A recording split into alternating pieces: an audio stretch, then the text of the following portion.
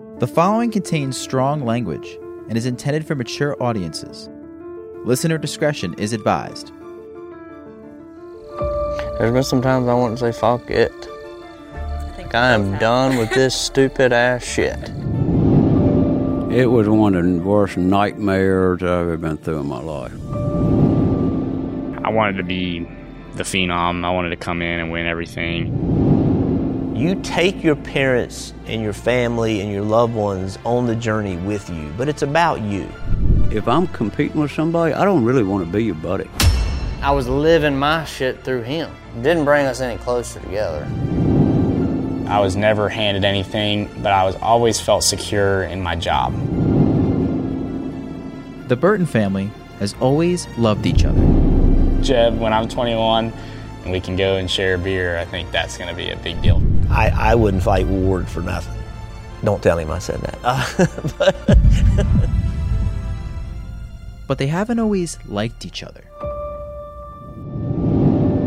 You're going to have some kind of conflict with everybody you race with if you race long enough. Felt like I'm the oldest. Time for me to reach out to Jeff to see how in the future maybe some of this family tension can be worked out.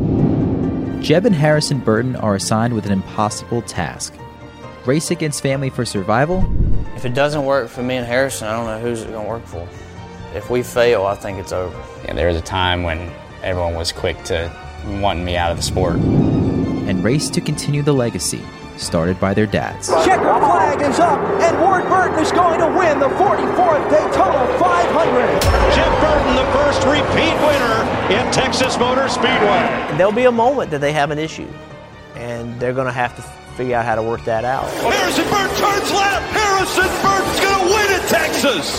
Burton's going back to victory lane in NASCAR. Jeb Burton, first career win. The roads those two young men are taking are just completely different. The way I raced, and I'm not always proud of this, but everything came second. Life is not going to end over these damn race cars. I'm trying not to cry.